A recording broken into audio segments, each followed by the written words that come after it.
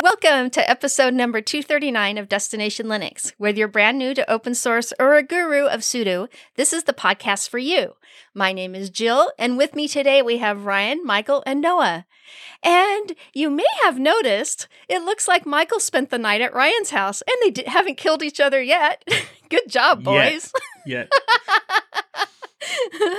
So on this very exciting episode, we have an exclusive product announcement from Pine64. If you were excited about the Pine phone, the Pine tab, the Pine book, and the Pine watch, just you wait. This is very exciting. And we also have an interview with Bill Schouten, who is here to discuss open source and education. Plus, we have our tips, tricks, and software picks. All this and more coming up right now on Destination Linux to keep your penguins marching.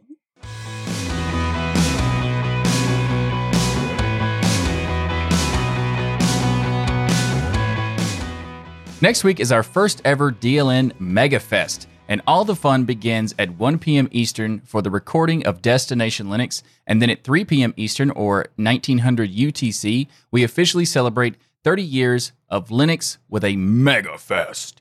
And here are some events we have planned for this celebration. So the celebration actually kicks off right now. That's right. We're doing a giveaway with Steam keys. So you can go to the Discourse forum at dlnforum.com. You'll find a link that's pinned at the top. And right now you can check it out and you can just reply to that giveaway thread to be entered into the giveaway. And you simply just tell us what Linux means to you and you're entered. So we're randomly picking winners throughout the event from that thread. So be sure to let us know in that thread. Next Sunday at 3 p.m. Eastern, it kicks off with the full MegaFest. We start with live hangout where everyone is invited to join us. The link to join will be on the Destination Linux forum as well, so dlnforum.com. And we will be using Jitsi to host the rooms. Yeah, and I'm looking forward to, at some point, you can ask the DLN hosts anything where you might find out things like our worst show experience, our favorite guests, most prized tech possessions, favorite open source projects, and more. Any question you'd like to ask us. I have a new favorite tech possession as well. You do. We did a video on it yesterday. We actually upgraded Michael's ancient computer, which we're sending for your museum, Jill. Yay. And your comment that any older and we'd do a treasure hunt on it during the live stream was so I think she only takes hilarious. things from the last 100 years. Yeah. Oh, yeah, that's true. We're also going to be doing a $500 donation to an open source project of your choice. So we're going to have everybody on live. We're going to have you vote. We're going to use a randomizer. And then we're going to make a donation in honor of 30 years of Linux to that open source project out there. So make sure to join us live for that. And then directly after, we're headed into Game Fest. We're going to play all kinds of fun games here like Hedge Wars, Zynotic, maybe some Among Us or Splitgate, which we're going to talk about later in the show. So there is so much fun we're going to have here at MegaFest. Make sure to join us next Sunday. This episode of Destination Linux, hey, it's brought to you by DigitalOcean. DigitalOcean recently announced their new managed MongoDB service, which is a fully managed database as a service. Fully managed database as a service means that you offload all of the administration to DigitalOcean. You let them handling the provision and the scaling and the updates and the backups and the security of all your clusters, and you focus on what you want to focus on, which is rolling out your app and building that app, and let DigitalOcean do all the heavy lifting. Now, you might think to yourself, can DigitalOcean really handle this? I thought DigitalOcean was a server company. Well, they are, but they built this service in partnership with MongoDB. And that means that together they've ensured that you're going to get access to the latest releases of MongoDB, document the databases that they become available. Now, as a listener of the Destination Linux podcast and a member of the DLN community, you can start it for free. Actually, better than free, because DigitalOcean is giving you a $100 credit when you go to do.co/DLN-Mongo. That's do.co/DLN-Mongo. Again, do.co/DLN-Mongo to get started with your $100 free credit on DigitalOcean's new managed MongoDB. And a huge thank you to DigitalOcean for sponsoring this episode of Destination Linux. This week, we wanted to talk about the importance of using open source in education. To tackle this subject, Bill has 20 years of IT experience and over a decade of experience managing school infrastructure and IT. Bill, welcome to the show. Thank you very much for having me. Before we get started in the main discussion, can you tell us about how you personally got started with Linux and your Linux journey? A long time ago in a land far away, I was introduced to a distribution called ZipSlack, which came on a zip disk, a whopping 100 meg zip disk, where I booted it up and learned about the basics of Linux. And my eyes were opened from there. So I eventually learned about Red Hat, Mandrake, SUSE, Debian, a whole bunch of other distributions. And I even started a Linux user group in the area that I was living at the time. Wonderful. I love ZipSlack, by the way, too. I've never heard of that. That was new for me. That's the first time I've heard of that distro, so I'm going to have to look up some history on that one. So let's lay the foundation of why this is such an important subject for us to cover. You know, schools have been a major target. We've talked about it on this show for both Microsoft, Apple, Google. Everybody's going in the schools. Even personally, with my kids in school, I see them switch out between having regular Windows laptops to Chromebooks and back and forth. In your opinion, what is the strategy behind tech targeting education so heavily here? Obviously, future business leaders and future educators come from our school district. I mean, plain and simple, our kids are our future. Everybody wants to get into schools so that they can get their cloud, their product, their platform into the hands of kids before someone else does. Call it an arms race of hardware and cloud, if you will. Microsoft and Google were kind of behind Apple for many, many years. Apple was the gold standard of education, but the price point of Apple was really cost prohibitive to many school districts. And this is kind of where Google came in. Google said, look, we'll give you the email service and we'll give you the application suite and we'll give you an affordable device with the Chromebook and kind of a whole encompassing ecosystem of cloud, hardware, and applications. And we'll make it very easy to manage. And that became very attractive for school districts, especially where an iPad deployment may not have been as successful. Microsoft was a bit late to the game with their Live at EDU program at the time. They didn't really see this as being the next big thing. They figured that students who go into the business world are going to be using their products and services anyway because that's the gold standard. However, that's changed over the years. As these kids grew up, they say, well, I didn't really learn Office 365 and I don't really care for Microsoft. So I'm, as a department head, going to implement Google G Suite.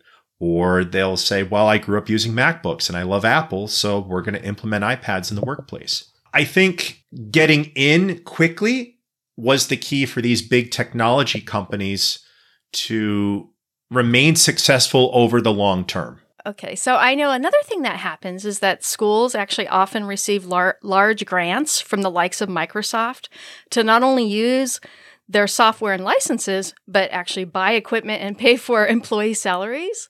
And actually, This is common practice in the U.S. with colleges and the one I work for. So I have experienced 30 years of experience with this. And because of this, the IT departments often only know and have been trained with Microsoft certifications. And it's very hard to overcome the changing of the old guard. This is definitely a problem with our local community colleges.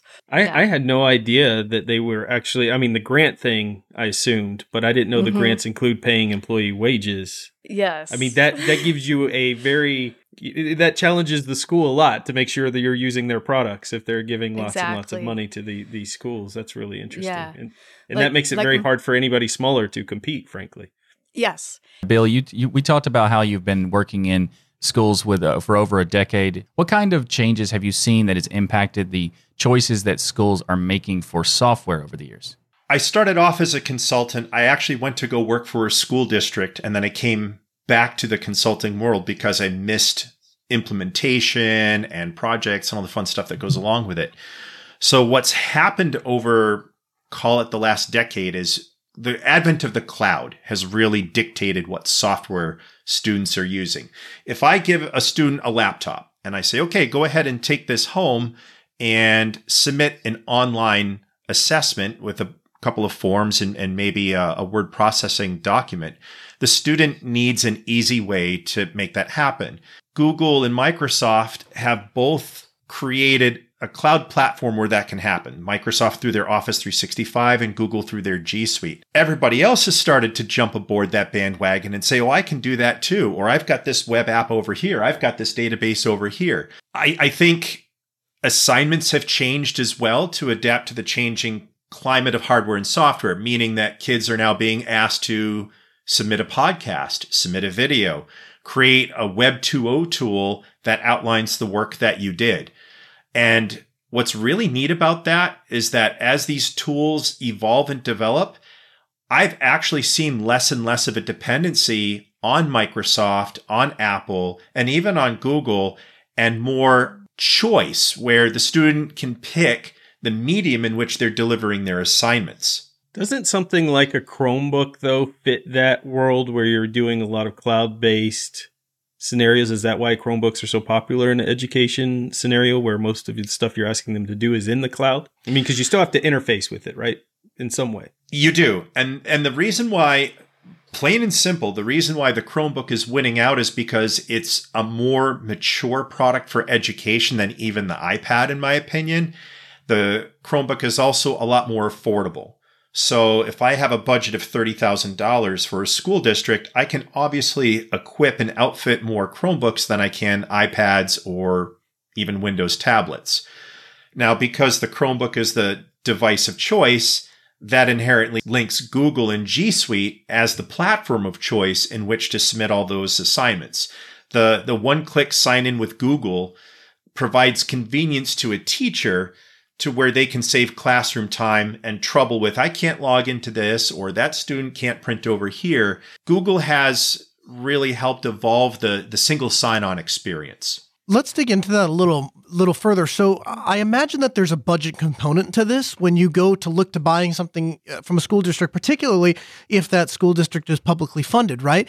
But aside from the budget constraints, aside from the fact that you can go and get free and open source software, download it, place it on any machine, what are some of the other additional benefits that you've been able to leverage by using open source software? My goal, whenever I have a conversation with someone about open source, is to inform them about the choices that they have available to them as a human being. Whether they choose to take that choice or not is up to them. But even outside of budget, I've been able to help schools implement an HR management solution. So an example comes to mind is Orange HRM.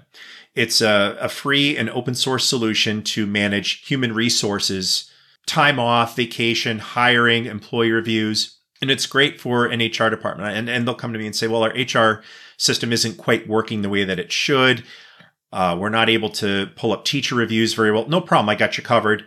And I can spin up a web application of Orange HRM for them very quickly.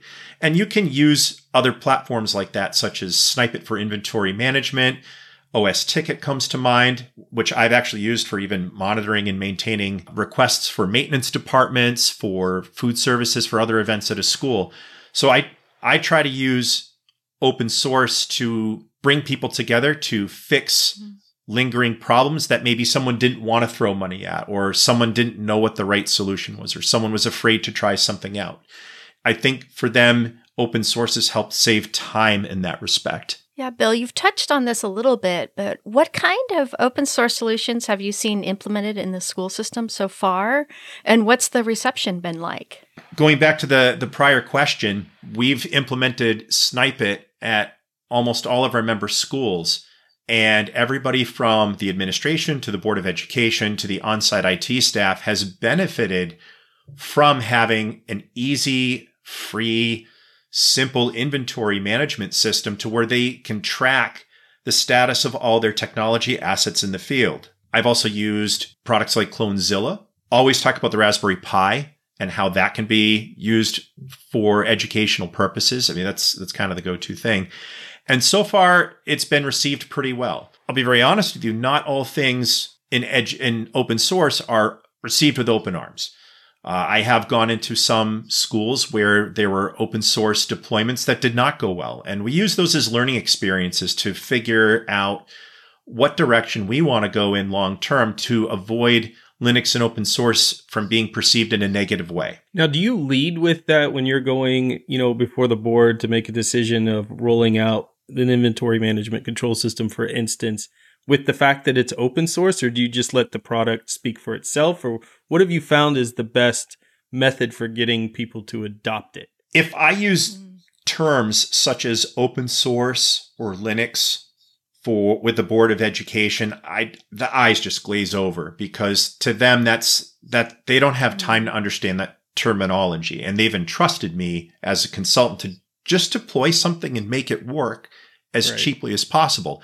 So I let the product speak for itself. And when someone does come to me and ask, what is this running on? How is this powered? That's when I tell them that it's running on Linux, or that it's an open source and freely available solution. Part of the conversation that you have to have, and Ryan, you mentioned Board of Ed, is there's really 4 or 5 groups of people that you have to cater to when explaining Linux and open source. And the first is the Board of Ed. Those are the people that are worried about money, budget, compliance with laws. You've got your school administrators who need it to be convenient for them because they don't have time to really adapt or to learn to something new. You've got teachers, and teachers are probably one of the most important groups, because we have a mantra in our company that is, time lost in a classroom cannot be regained. And Jill, you as a teacher can probably relate to that. If there's a technical issue in the classroom, you have to move on because you don't have time to delay your class by 5 or 10 minutes. The next group is students. Students are the easiest ones to sell open source to, because to them, it's just another tool in their belt. It's a means to an end. If you tell them it's Krita or Inkscape, that's fine. It's just another editing system to them. Do you find that there is a lack of preconceived expectations with students, and does that help? There is, and yes, it does, because when I was a student, and I'm not going to tell you how long ago that was, there was an expectation of, well, we have to go to the Mac lab in order to run the Mac software for you to output this product in the Mac world. Or, okay, we're going to go to the Windows lab because I need you to spit something out in Microsoft Excel, and that's the only way it can be done.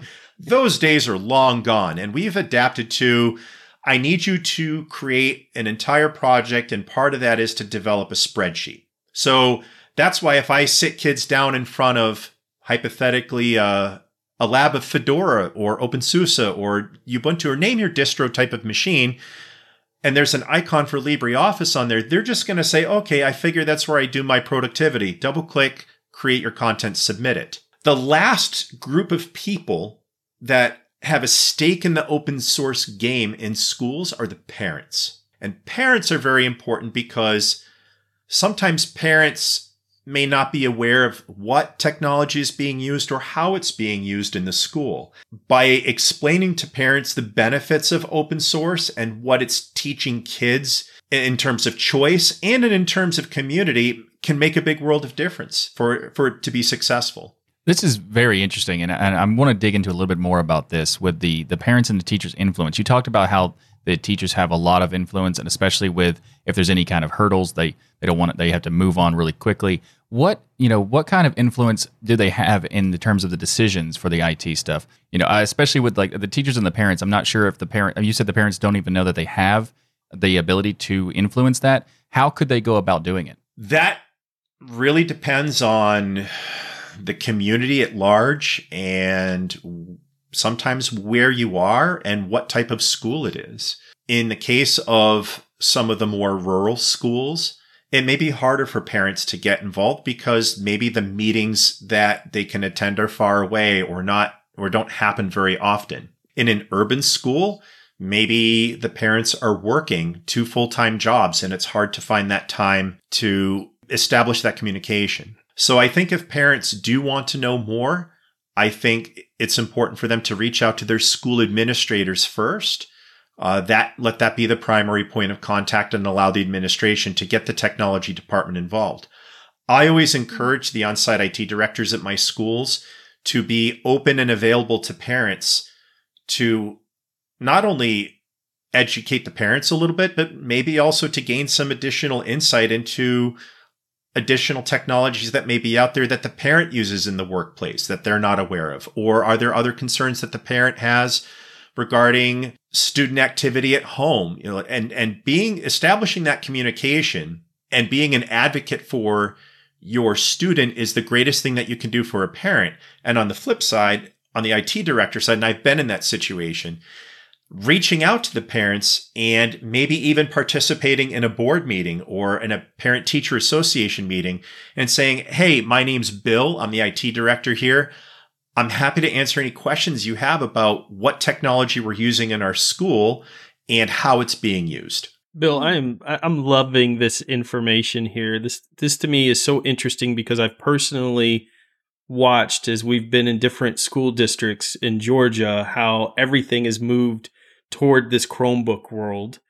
And we'll get into some of the privacy things and stuff later on in the questions, but Google has a suite of solutions, of course, here. When Black Friday hits, by the way, in Georgia, the big holiday shopping season, if you look where the Chromebooks are sitting, people are swarming around them. They want them for school. Like they can't, you just see the carts flying and the Chromebooks going off the shelves. It's crazy. Google has created this suite of solutions from Chromebooks to Google Classroom and other things.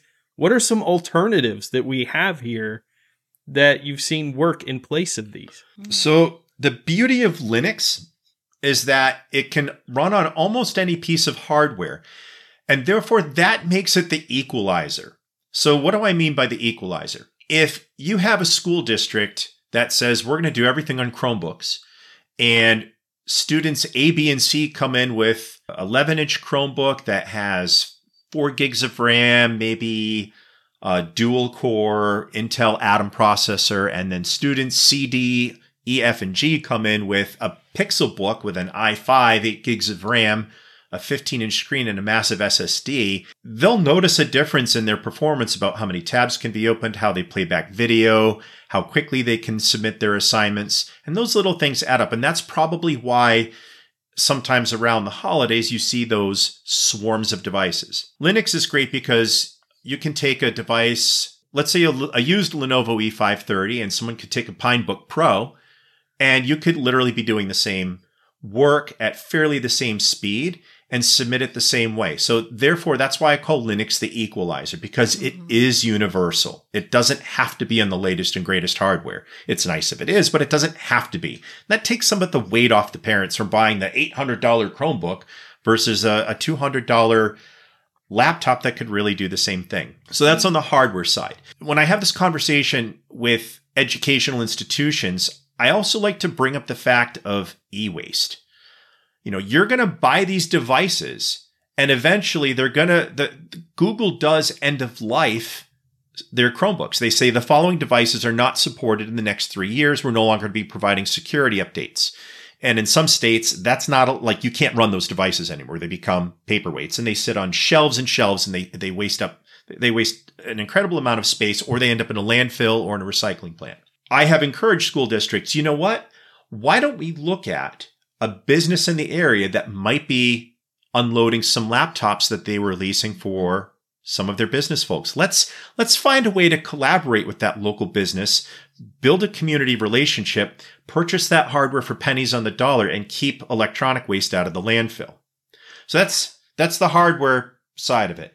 From the platform side of it, there are plenty of open source alternatives out there to do what Google does. And I'll list them, and then I'll explain the good and bad of going that route. The first thing that comes to mind is document storage and document management. In Linux, we have some amazing tools available to us, such as OwnCloud, Cfile. Those come to mind. Some schools may deploy a NAS solution, like a Synology NAS, because it comes with 5 years of warranty from the hardware manufacturer, which keeps the district happy. For online assessments and assignments, you've got Moodle, which is a very mature product, and Moodle can be scaled out. You can have multiple Moodle instances. You can have them clustered. You can have different Moodles for different departments. And if the school doesn't have the money to host that themselves in their own infrastructure, use something like a DigitalOcean. You know, DigitalOcean, as we know, scales out really well, and it's perfectly suited for growth when looking at different platforms. Obviously, Google has their Google Certified Educator program, which means that a teacher can take classes to learn how to teach Google Classroom. IT professionals can take classes on how to manage the Google ecosystem at large. I think if you're going to roll your own solution with, let's say, a combination of a Moodle and a C file, that you need to be able to train your staff on how to manage that, with the understanding there may be some custom code or some custom databases to accommodate single sign-on, database tables talking to each other, teachers to feel comfortable using those tools in their classroom. Is it worth it? In my opinion, it is. For some others, it's not. But at least by having that conversation of what alternatives are out there, especially when Google has an outage or Microsoft has an outage, the educational community feels empowered to explore other alternatives. As you've gone to look at these different distros that you might roll out, which ones have you found to be successful? And I'll add on there, which ones do you think maybe places that are looking at large-scale deployment should stay away from? Well, one of the biggest concerns that a school district has when bringing in new hardware or software or solutions is support. They're very hesitant to roll in a new solution if there's no support commercially available. So I could easily turn around and tell the school district, I'll be your support. I have you covered.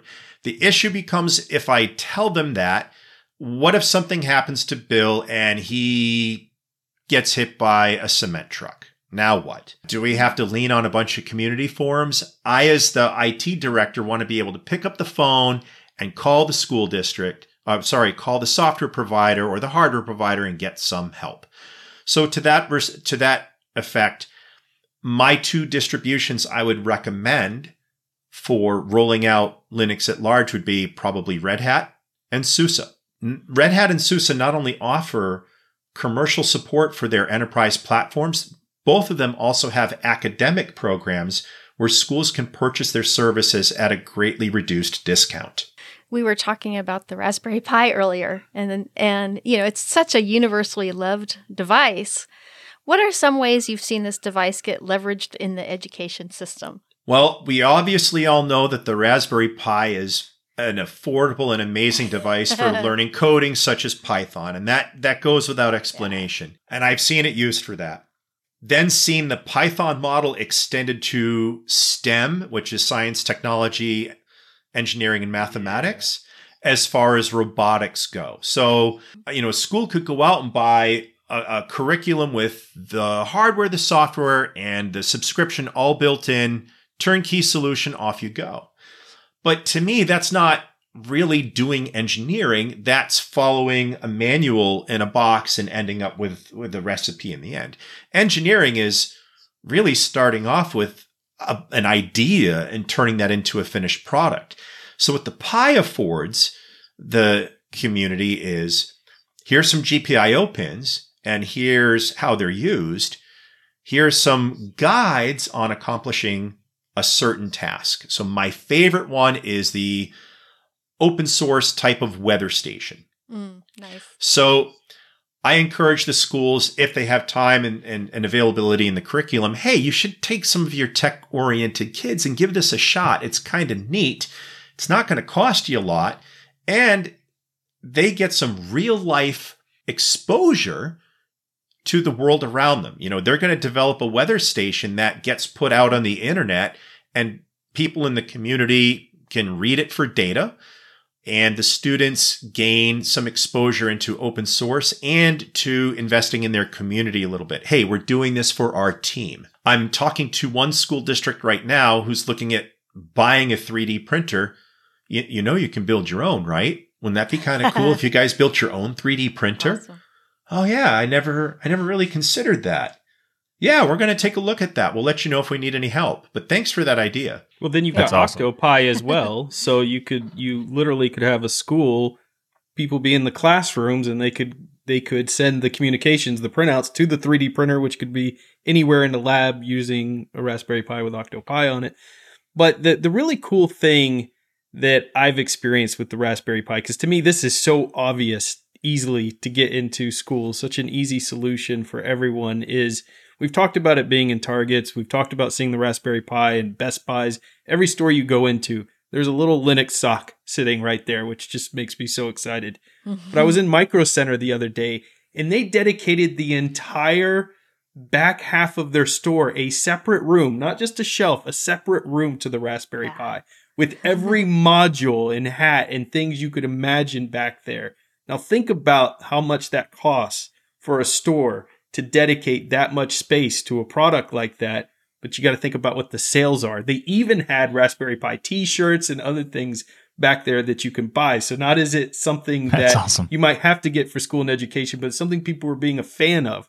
Why do you buy t-shirts? Because you're a fan of it. You get excited when you get things to work and stuff. So Raspberry Pi to me is such an obvious option, even for parents to go to the schools and say, hey, can I donate a bunch of these? Because they're so inexpensive to the school to get kids using and learning those. So you go back to the equalizer statement, take a device like the Pi 400, which is the all-in-one Raspberry Pi with the keyboard and the ports in the front that you can connect a monitor to.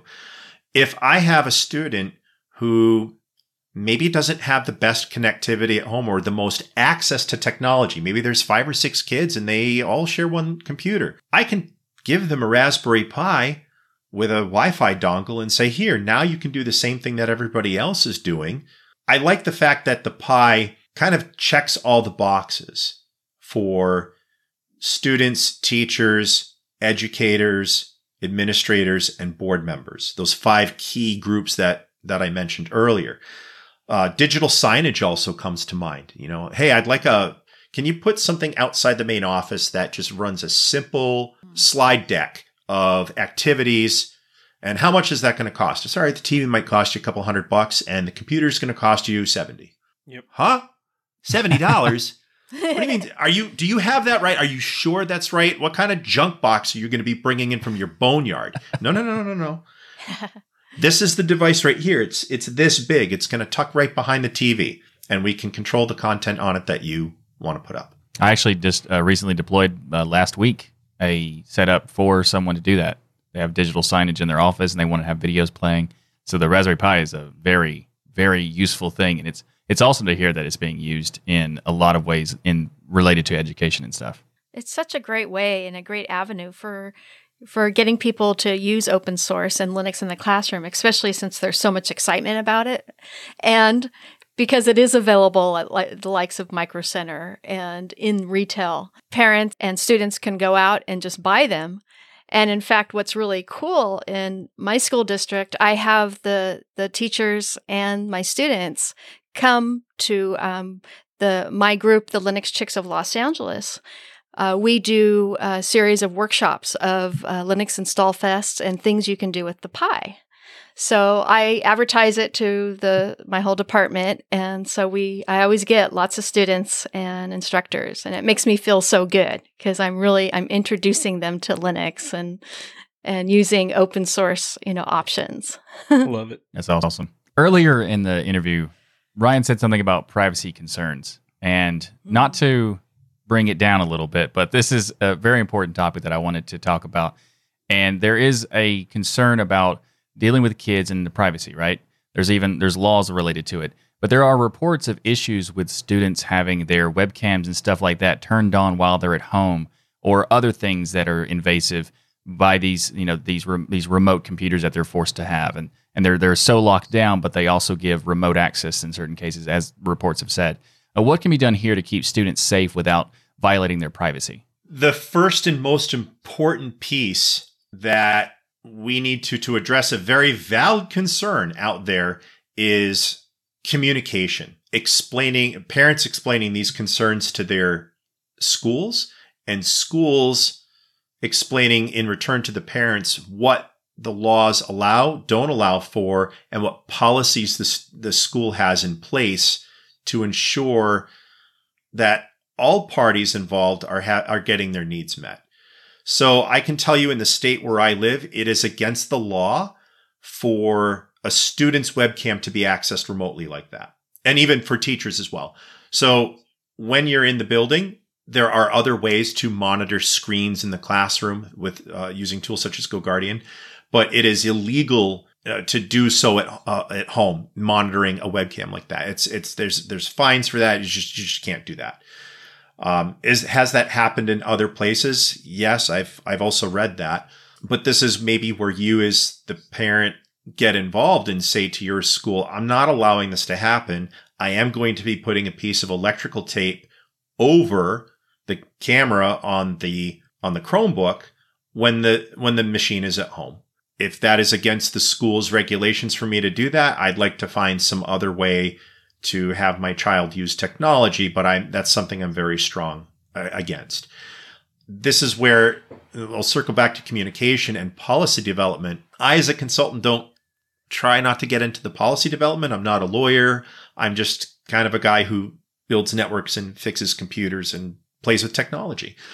So if a parent could go to their school board and say, does our district have a technology committee that meets once a year, or a policy committee that meets once a year? If so, I would like to be a part of that so I have a means of voicing my concerns. We certainly don't want to leave it there. So leave us with this.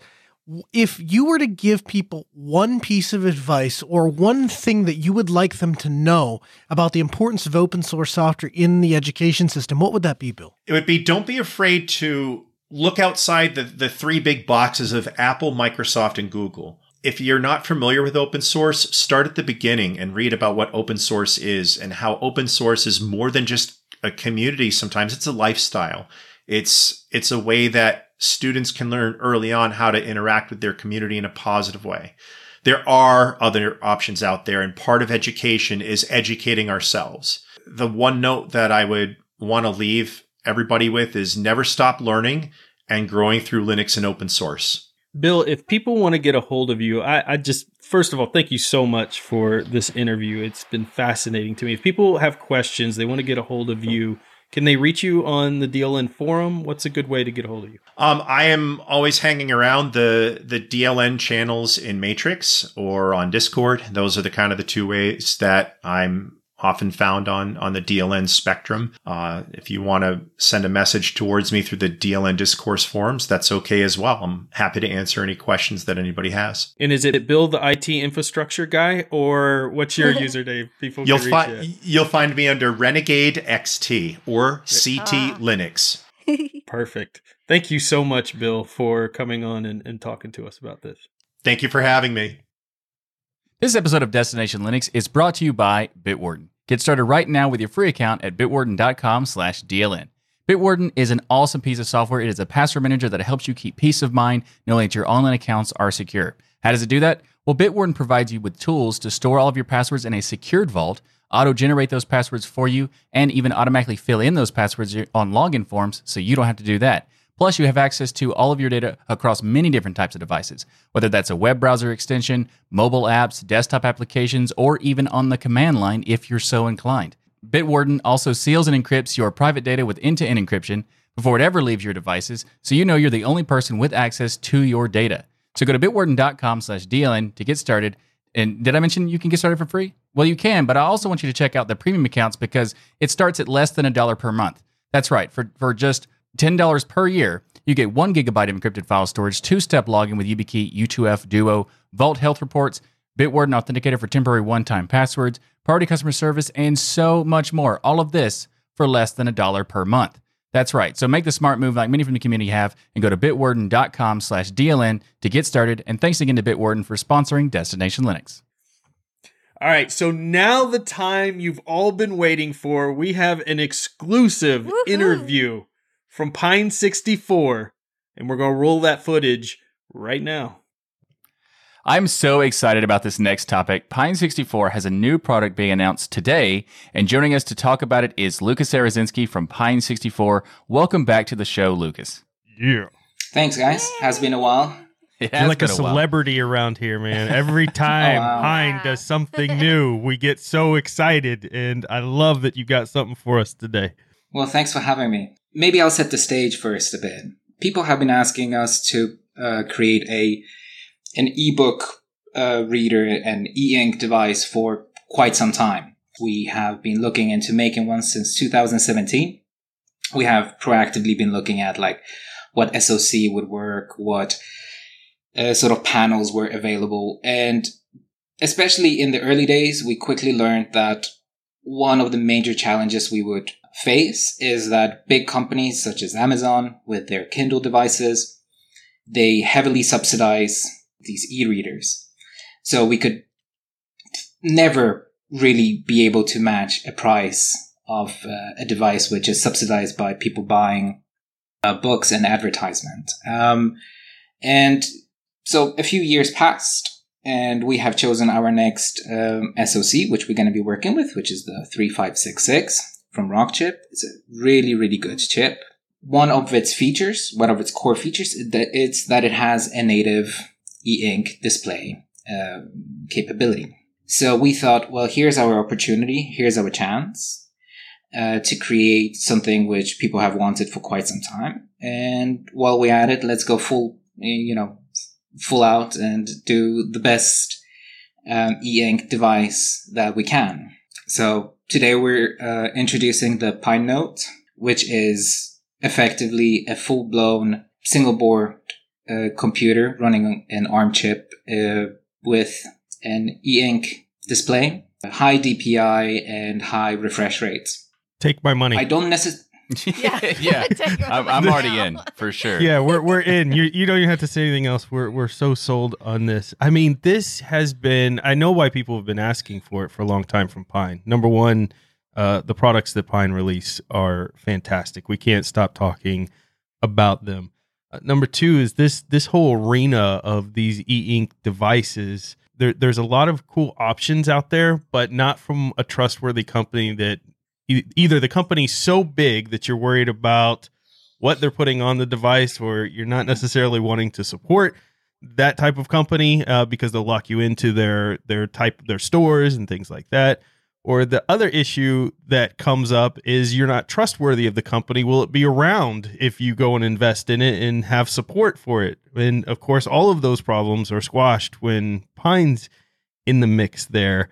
I am so excited about having this. And is it Linux based by chance? Absolutely. So, and as you maybe noticed, I'm being very cautious not to call this an e-reader or a pad of some sort. Right.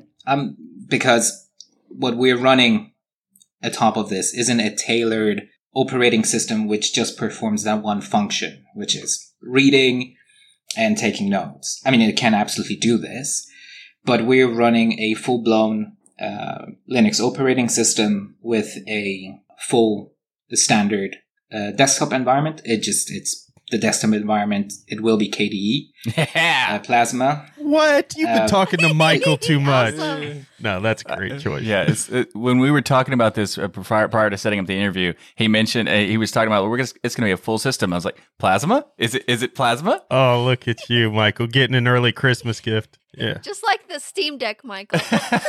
Right? I'm so excited about this. I mean, I'm excited in general because when you first talked about the PineNote as being like, and it being able to have like an e-ink screen, that's something that I've wanted for a while, for having a customizable e-ink device, because I mean, I'm not really much of the ebook type of person. I want it mostly for the note-taking stuff because that is very powerful as an option. And I also was just ecstatic when I saw the specs for this particular device. There are so many cool things. You mentioned how it's got good DPI and good refresh rates. So like the DPI is 227, and there's so much cool stuff. And I wanted to talk about a couple things because it's not just as you said, it's not just an e-reader. It's not just a notepad device. It also has a lot of other extra features, and it's very, very powerful. When you compare it to other devices in this kind of range, it is just massively more powerful. So could you talk about the specs for it? Yeah, so it's running Rockchip's new SoC, the RK3566. Now, this is a very good SoC for two particular reasons. While it's not the most powerful in the range, it has a very strong benefit of not running particularly hot. So it's a very cool running SoC, which is very good if you have something which is enclosed in a very thin aluminum case, right? It comes paired with 4 gigs of LPDDR4 RAM and 128 gigabytes of eMMC. I must say that compared to other products which are similar, we have decided to go full blown Linux system. No compromises here. So we're really envisioning that this can have people think about this sort of technology, about e-ink in a different way. We're definitely going to be making, we're going to be thinking about making peripherals for it. So, we're going to see what sort of ideas people come up with. But it's definitely just going to be more than reading books and taking notes. It has both microphones and speakers. And while you probably will not want to watch YouTube content on it, listening to podcasts or internet radio or doing all sorts of things of that nature is probably something that is quite viable. But I can also see it as a go-to device for people who want to browse the web and read things, specifically. Mm-hmm. Because if you sit even with a good quality tablet for a long time, especially in dim light, your eyes get quite strained.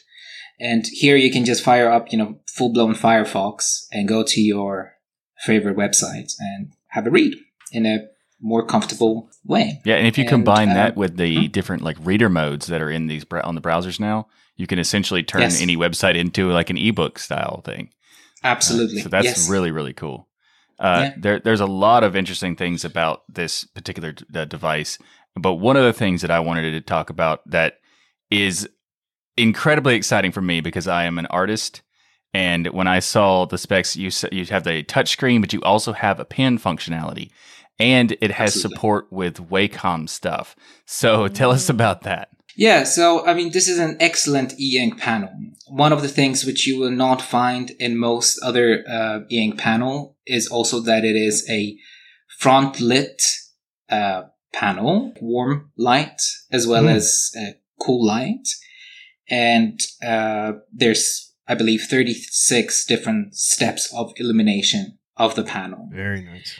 And this is something that potentially you could have controlled from the operating system. And I can see that being absolutely implemented so that, when it starts getting dark, your Pine Note basically just turns on an amber or changes the light to a warmer color.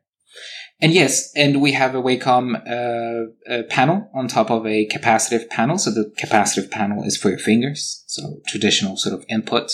And then we have a Wacom panel for the pen atop of it. That's awesome. So it is pretty awesome. Yes, I must say that I usually try not to overhype our devices. I don't think that's particularly healthy. Don't worry, we'll do it for you. But I think that this device has a very unique quality to it because it is completely open, and it's great to see people experiment with this sort of technology. And finally, you have a device which is both powerful and completely open. So, whatever you want to do, want to install XFCE on this, go ahead. Yeah, that's awesome. Lucas, is the screen color e-ink or black and white e-ink? Black and white e-ink. There are two reasons for this. We have been looking at color e-ink panels, and so the way color e-ink panels work right now, as I understand it, is you have the high DPI black and white panel, and atop of it, you have a lower resolution color. For one, this is a very expensive application of this technology. And secondly, the colors on these color e-ink panels, they're very muted. Yeah. This is something that will get gradually better. But the price to quality at this point in time is very steep. In bulk, we're talking about hundreds of dollars just for the panel itself. And at this present point in time, with current technology, I don't necessarily think it's quite there yet to be of a substantial benefit to end users. Maybe in 2 years or 3 years, it'll get there, but it's not quite there yet. I know Noah was on a hunt along with me for a while looking for something that we could take our notes on that was private. It wasn't connected to any cloud services and things like that. I ended up going with this book you can put in the microwave and microwave it to erase your notes and keep writing in. I forget, JetBook or whatever they call it. This really fills that hole that's been there of I have notes that I'm taking for my business, stuff that I have to keep private and locked down and have to trust it's not sending to a cloud and putting my notes out there for everybody, but that's also convenient to carry around with you. But what's the first thing you're going to do when you get this device in your hands? Good question. You know what? When I get my sample, the first thing I'll do is my wife reads a lot on her e-ink device. She does. Yeah. She spends hours. What I'll do, I'll give it to her. Smart and man. I'll ask her how she likes it. And if this is something that she could feasibly use. I think that the big challenge is going to be, and this is thankfully not on us, it's going to be on our software partners to figure out, how do you make a device that has all the traditional computer functionality available to the end user, but this is a completely different paradigm. So how do you make that UI work? Do you go with traditional Plasma? Do you do some? Sorry, you said Plasma, so yes. Do you make some significant tweaks to the default Plasma to make this more touch friendly, or do you go with Plasma Mobile and do alterations to Plasma Mobile to accommodate a sort of a bigger device, a bigger screen? It's, thankfully this is not on me to figure this out, but this is definitely going to take some time, and this is probably the biggest challenge at this point in time, is to figure out the appropriate UI that will work for this. Do you all know the default OS you're going to put on it yet? Yes, we do.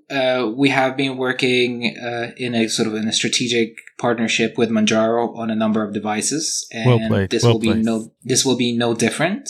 But obviously, if you have a preference for a different operating system, you can just get any of the operating systems which are now being developed for the Quartz 64, because the Pine Note is effectively a derivative of the Quartz 64. They should be perfectly compatible with each other. In fact, nice. You can take the panel and connect it to the Quartz 64 if you so wish, or you can take get a any e-ink panel and connect to the Quartz 64 if you're interested in doing that.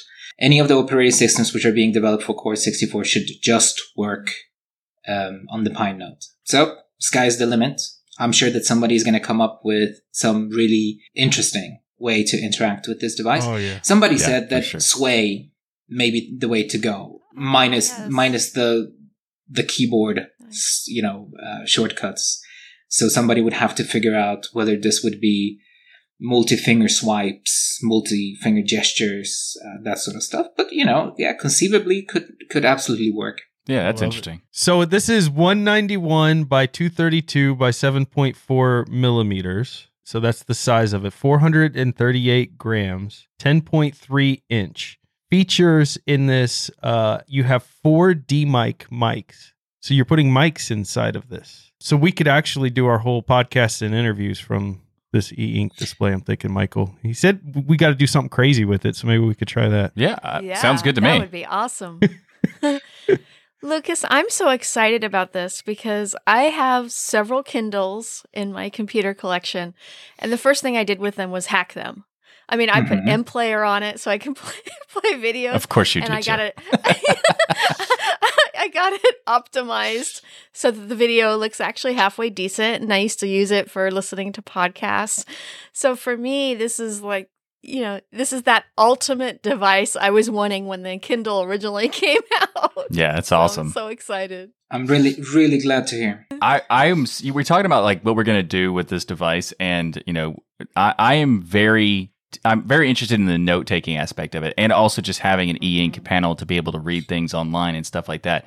But I am so excited to play with the Wacom pen stuff because, instantly I thought I could use this as a replacement for a Wacom tablet in Krita or something like that. Like that Mhm. has Do you so mean plug many. it into your computer and use it as an interface? Like from there? Yeah. Or you could use it Draw. by itself too, I suppose. You could actually have it directly on its. Look, on, we're already planning on hacking it, like Yeah. figuring out different things we could do with it. Yeah, and it has You can't- Bluetooth support, so maybe we could have it wirelessly connected as well. Yeah. Yeah. Lots of different configurations, I think. One of the cool things about having the Wacom panel on it is that in the event that you are not particularly fond of the pen which we have chosen from the vendor, any pen which is compatible with the panel will just work. Yeah, I mean, This is again, awesome.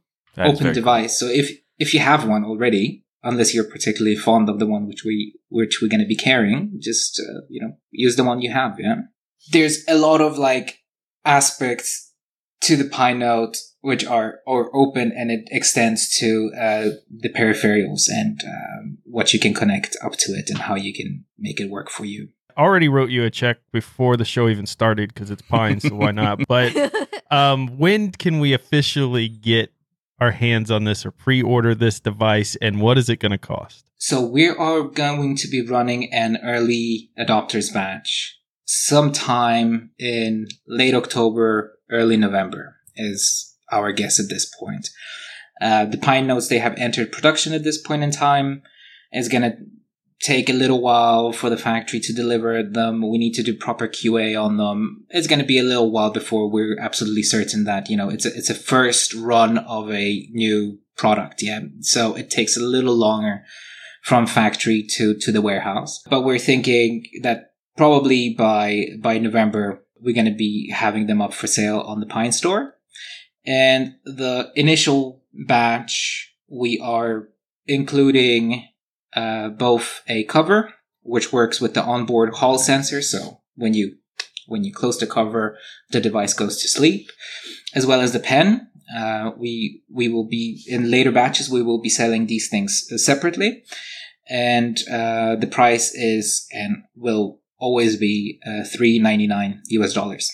Very nice here. So to go through everything to make sure people are getting the full understanding of what you're getting, you've got a 60 frame per second e-ink panel, 191, 232, 7.4 millimeter, 438 grams. You're getting a full Linux operating system, a 10.3 inch screen, 1404 by 1872 resolution on this, 227 DPI, 16 grayscale, touchscreen, EMR pen with Wacom capabilities. You've got a CPU, which is the ROC 3566, and you have a GPU, which includes the Mali G52 inside of that as well. 4 gigs of LPDDR4 RAM, 120 gigabytes of storage, Type C USB 2.0. You have your mics, of course, built in, stereo speakers, Wi-Fi 2.4, 5 gigahertz, BGNAC, Bluetooth, 4G optional. So we can do this. We can put a potential cellular chip inside this? Yes. So before we ran out of LCD panels for the Pine Tab, we created a bunch of add-on boards for it. And one of those add-on boards was a modem. The same modem which we're using on the Pine phone. That is going to be compatible with the Pine Note, but we need to figure out how to make it work first. So do not take this as an official announcement at this point in time. This is something which we're going to be working with, but we do think that eventually we will get it to work and fit within this chassis. Very, very nice. And then a 4,000 milliamp hour battery inside of this device. Do you have any idea yet of how long that for an e-ink that's going to stay charged? I mean, that seems like a multi-day potential there. In suspend, a long time. In regular operational mode, I don't want to wager a guess at this point in time. It's hard to tell until we get engineering samples in and stuff like that with Linux on them. Right. It's very, very difficult to tell. But what I can tell you is that we're definitely going to be working towards a reader mode. If you're reading a document, the SoC spins up so you can open your PDF or whatever you're reading, and then it will go to sleep within, say, 10 seconds. And because you know that the image on e-ink stays, right? Regardless of whether it's being powered or not. And in that mode, I think it's going to last for days and days and days and days and days. If you're going to be using this as if it was a computer continually running programs and so forth and so on, I mean, it will last you a day. Whether it's going to be more than that, I can't tell at this point in time. Very nice. And you get all of that for $3.99, and you're going to make us wait. Are you going to make me wait too till November to pre-order, or can you we'll talk after the show. But this is awesome. We're so excited about this device, but obviously there are devices right now that we've been talking about quite a lot on Destination Linux because everybody ordered one, like the Pine Time and things. But you mentioned accessories for the Pine Note. So I'm excited because I believe you have some of the accessories you've made for the Pine Phone, which kind of gives me an idea of some of the things that could eventually come out for the Pine Note. So do you have something with you there you could show us? I can show you the Pine Phone keyboard. All right. Nice. Yeah. I must say that as far as these sort of devices go, and I have a few small devices of this sort with the keyboard. This is definitely one of the nicest keyboards ever developed for it, for a small factor device such as this. It's really Beautiful. good. That's awesome. I'm really pleased. I mean, I'm taking no credit for this. I mean, this is, the credit goes to the product team and to the vendor for executing it. And, they've done an absolutely stellar job on this. I'm very, very pleased with how this turned out. So the keyboard is something which has also now entered production, should be available within a month or two in the Pine store. And, we're really, really thrilled. We know that a lot of people are waiting for this. You are unstoppable. I love it. Yeah. I love it. Now we have the Pinebook Mini. Yes. And we Indeed. finally have a device we can do our show notes on for Destination That's Linux. right. We all be sitting there with I like how you're thinking, Jill. Yeah. Well, it's so awesome. I'm looking forward to playing with all the stuff. I mean, I think I'm just going to have a collection of Pine stuff at this point. That I've asked to just have a reoccurring recycling payment thing to Pine. Yeah. Like, I do a mean, subscription why are and you we just send us why are we stuff. pretending anymore about this? I'm just gonna every month donate some money, and then y'all just send me the next product that comes out. I think this could be like a membership opportunity here. I'm gonna kick off. Yeah. Subscription model. I Yeah. call it. I'm increasing my collection of my pine forest. That's what I call it. Pine 60 Forest. What did we Yes, call fans Pine of Pine 64. stuff? Because we named it on the last show. We're we're all Pine heads. Isn't that what it Yeah. was? Like Pine heads. Yeah. That was like the official name. And then I someone heard. said it should be cone heads. So who knows? But That's a good one. yeah, we're the official fan club. Pine anyway. cone heads. Pine cone Pine heads. cone. Yeah, there you go. All right. Well, it was so awesome to have you back on, Lucas. Thank you for joining us. And thank you so much for what you're doing for the Linux community in the hardware spot. Yay. This is pushing Oh, Linux yeah. forward, the work that you've done here. And it's just incredible to see, and we appreciate it so much. Thank you for having me, guys. So we want to thank Lucas again for coming on the show, giving us that exclusive interview into this device. I will own one, take my money, all of that. Absolutely. I think we're all Yes. on board with that here. So in the gaming section this week, because we're going to be doing some gaming during the Game Fest, I wanted to talk about a game that hit my radar called Splitgate. The game Ballistic Overkill, me, Michael, and everyone used to play every now and then on Linux, and we would stream it live. It was a first-person shooter. It was a lot of quick action. It was a lot of fun.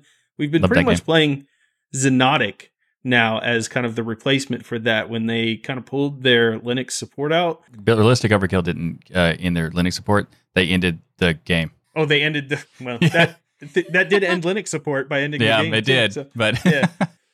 One of the cool things is I knew this game would get Noah's attention because there's guns, lots of guns. There's lots of people that you can take out, no scope, I can no one scope. shot. Oh, of it, speaking man. my language. All Who of can I that shoot? stuff you love. When can I shoot people? Michael, this is great. definitely. Oh, and this is probably fantastic. during Game Fest. This has beautiful graphics. The game looks so much fun. Me and Michael were playing with it the other day, and it's a combination of Portal and a first-person shooter. So what happens is you can open up portals in different areas by hitting I think it was Z and X keys, And this allows you to do things like open up a portal behind your enemy who likes, you know, how Rocco used to sit up on a perch and just snipe all day long and nobody could get to him. Well, I could sit behind a cover, open a portal behind them, pop up and shoot them. Like, there's so many cool elements to this game by incorporating this portal system. So they describe it as Splitgate is a free-to-play, fast-paced multiplayer shooter, features player-controlled portals. Sci-fi shooter takes the FPS genre to a new dimension with these portal mechanics, delivering high-flying, multi-dimensional combat. And IGN describes Splitgate as Halo meets Portal. The game has 25,000 very positive reviews and is definitely going to be a go-to game when you get your Steam Deck in your hands. I mean, just imagine playing things like Capture the Flag. You know, you got the flag on the other team, you're running, you think you got it, all's clear, and all of a sudden Jill opens a portal in front of you and shoots you. Well, Jill doesn't shoot at people. Jill would say compliments and then nicely ask for the flag back, right, Jill? You wouldn't. Yes. Lots of fun to be had here. I feel like we need to throw it into Game Fest, so we might just do that. We might play this during the Game Fest. Also, something that is really cool is the software spotlight this week, and that is OBS Ninja, or as they're renaming it to VDO Ninja, but it's the same thing. And it's a really cool streaming solution, being able to do videos back and forth, and it does it through peer-to-peer, which is what's really interesting about it. So you don't need a server, you just need to connect to it in a room, and it does there's a server for VDO Ninja and OBS Ninja. There's a server that they provide that does the handshakes, but once you do the handshakes, then it's just you're peer-to-peer connected. And it's very cool because they have so many different configurations and options. You can even customize like pro audio stuff, high quality video, and so many cool things. And it's 100% free and open source. There's no downloads or personal data collection needed or any sign-in whatsoever. You just connect to the room, and the person who wants to put it in their OBS has a director room that they go to, and they get even more features to be able to customize the whole thing. So it's really interesting because it allows you to do live video conferencing for a stream with different people in remote computers, but also with smartphones and tablets and all sorts of stuff, because it adjusts itself based on the configurations of how many people are in it. But what's awesome is that it knows that the endpoint result is the most important piece for the recording, right? So it doesn't try to do all the data to everybody in the room. So it lowers the quality that while you're having the conversation, that way you can save the bandwidth for having as high quality as possible on the recording, which I love that. And I'm looking forward to trying it out on Destination Linux at some point soon, because we made it as a spotlight, as a way to kind of like, hey, we should try this. We should try this. So OBS Ninja, if you're looking for something like that, you can check it out at obs.ninja or vdo.ninja. I'm not sure when they're going to do the rebranding completely, but they both work right now.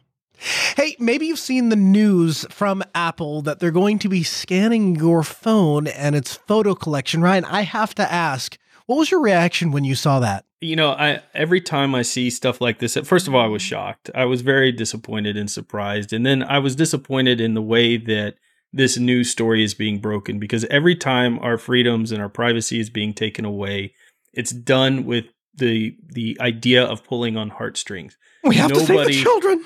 Right. Nobody wants to defend these horrible things, whether it's terrorism or anti-children or whatever. So they basically pass this thing saying, hey, we need to be able to get into your phone and pull out photos and look at all this stuff because it saves children or it stops terrorists or whatever. And then we give away our freedom with nothing but a fleeting breath, and it's all gone.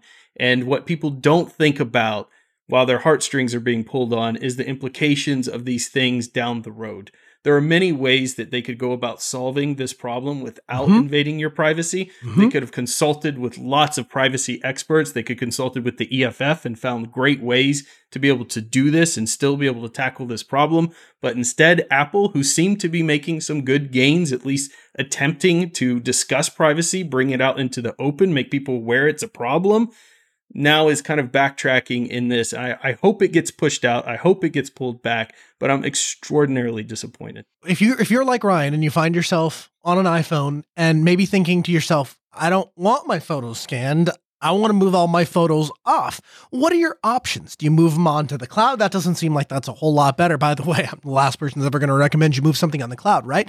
And because you listen to the show every single week, you say to yourself, I'm a Linux user and that's all I have on my desktop. How do I get my photos off of my iPhone? Well, this week we're going to help you. It's called iFuse, and iFuse is a file system that runs silently in the background on your Linux system. It's probably in your distro's repo, so sudo apt install iFuse, or it's definitely in the AUR.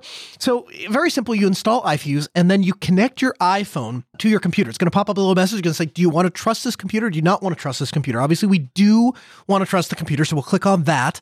And then what's going to happen is it's actually going to allow your Linux file browser to browse the file system on your phone. And it will mount it essentially creates like this little FTP connection into your phone. It's really cool. And you can browse the iPhone's storage on the Linux platform with iFuse.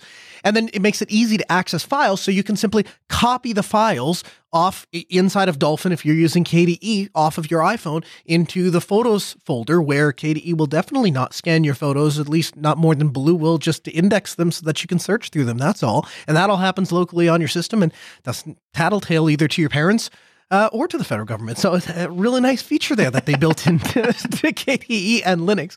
Again, it's called iFuse. We'll have more documentation for you in the show notes. You can check them out at destinationlinux.network. Make sure to tune in to future episodes for more tips and tricks, as well as go back to previous episodes. We have everything from the Linux newbie all the way up to the expert sudoer. So a huge thank you to Lucas and Bill, two awesome interviews on the show this week. And thank you to all of you for supporting us by watching and listening to Destination Linux. If we didn't have all your support, we couldn't get awesome guests like this to do these exclusive interviews like we do. So thank you so much for your continued support. And if you want more DL, you can become a patron, like all the beautiful faces that get piped in behind the scenes, and they get to hang out with us and do see the unedited versions of the show, as well as join the patron hangout after the show, VIP access to live recordings and lots of events. In addition, every Sunday at 1 p.m. Eastern, we're now live at dlnlive.com. The best part, everyone is invited to watch the recording of Destination Linux each and every week. Hey, we can't wait to see you in the chat. Also, go right now to dlnstore.com where you can pick up some swag for DLN. We have t-shirts, hoodies, mugs, stickers, backpacks, aprons, all sorts of great stuff that you can get there at dlnstore.com. No Twill while you grill this weekend? I decided to be respectful, and while I'm at his house, I would not do the pun. However, thank you for doing it for me. And make sure to check out all the amazing shows here on the Destination Linux Network. We have the Sudo Show, the Ask Noah Show, This Week in Linux, the DOS Geek Channel, DLN Extend, Hardware Addicts, GameSphere, and make sure to check out the latest episode with Ryan and Matt on GameSphere, and get your Fedora hat on with our latest show, the Fedora Podcast. So go to Destination Linux Network and subscribe to all our wonderful shows to keep those penguins marching in the full Monty of Linux and open source awesome sauce. And everybody, have a absolutely wonderful week, and remember that the journey itself is just as important as the destination. Bye-bye. Woohoo! Thanks, everyone.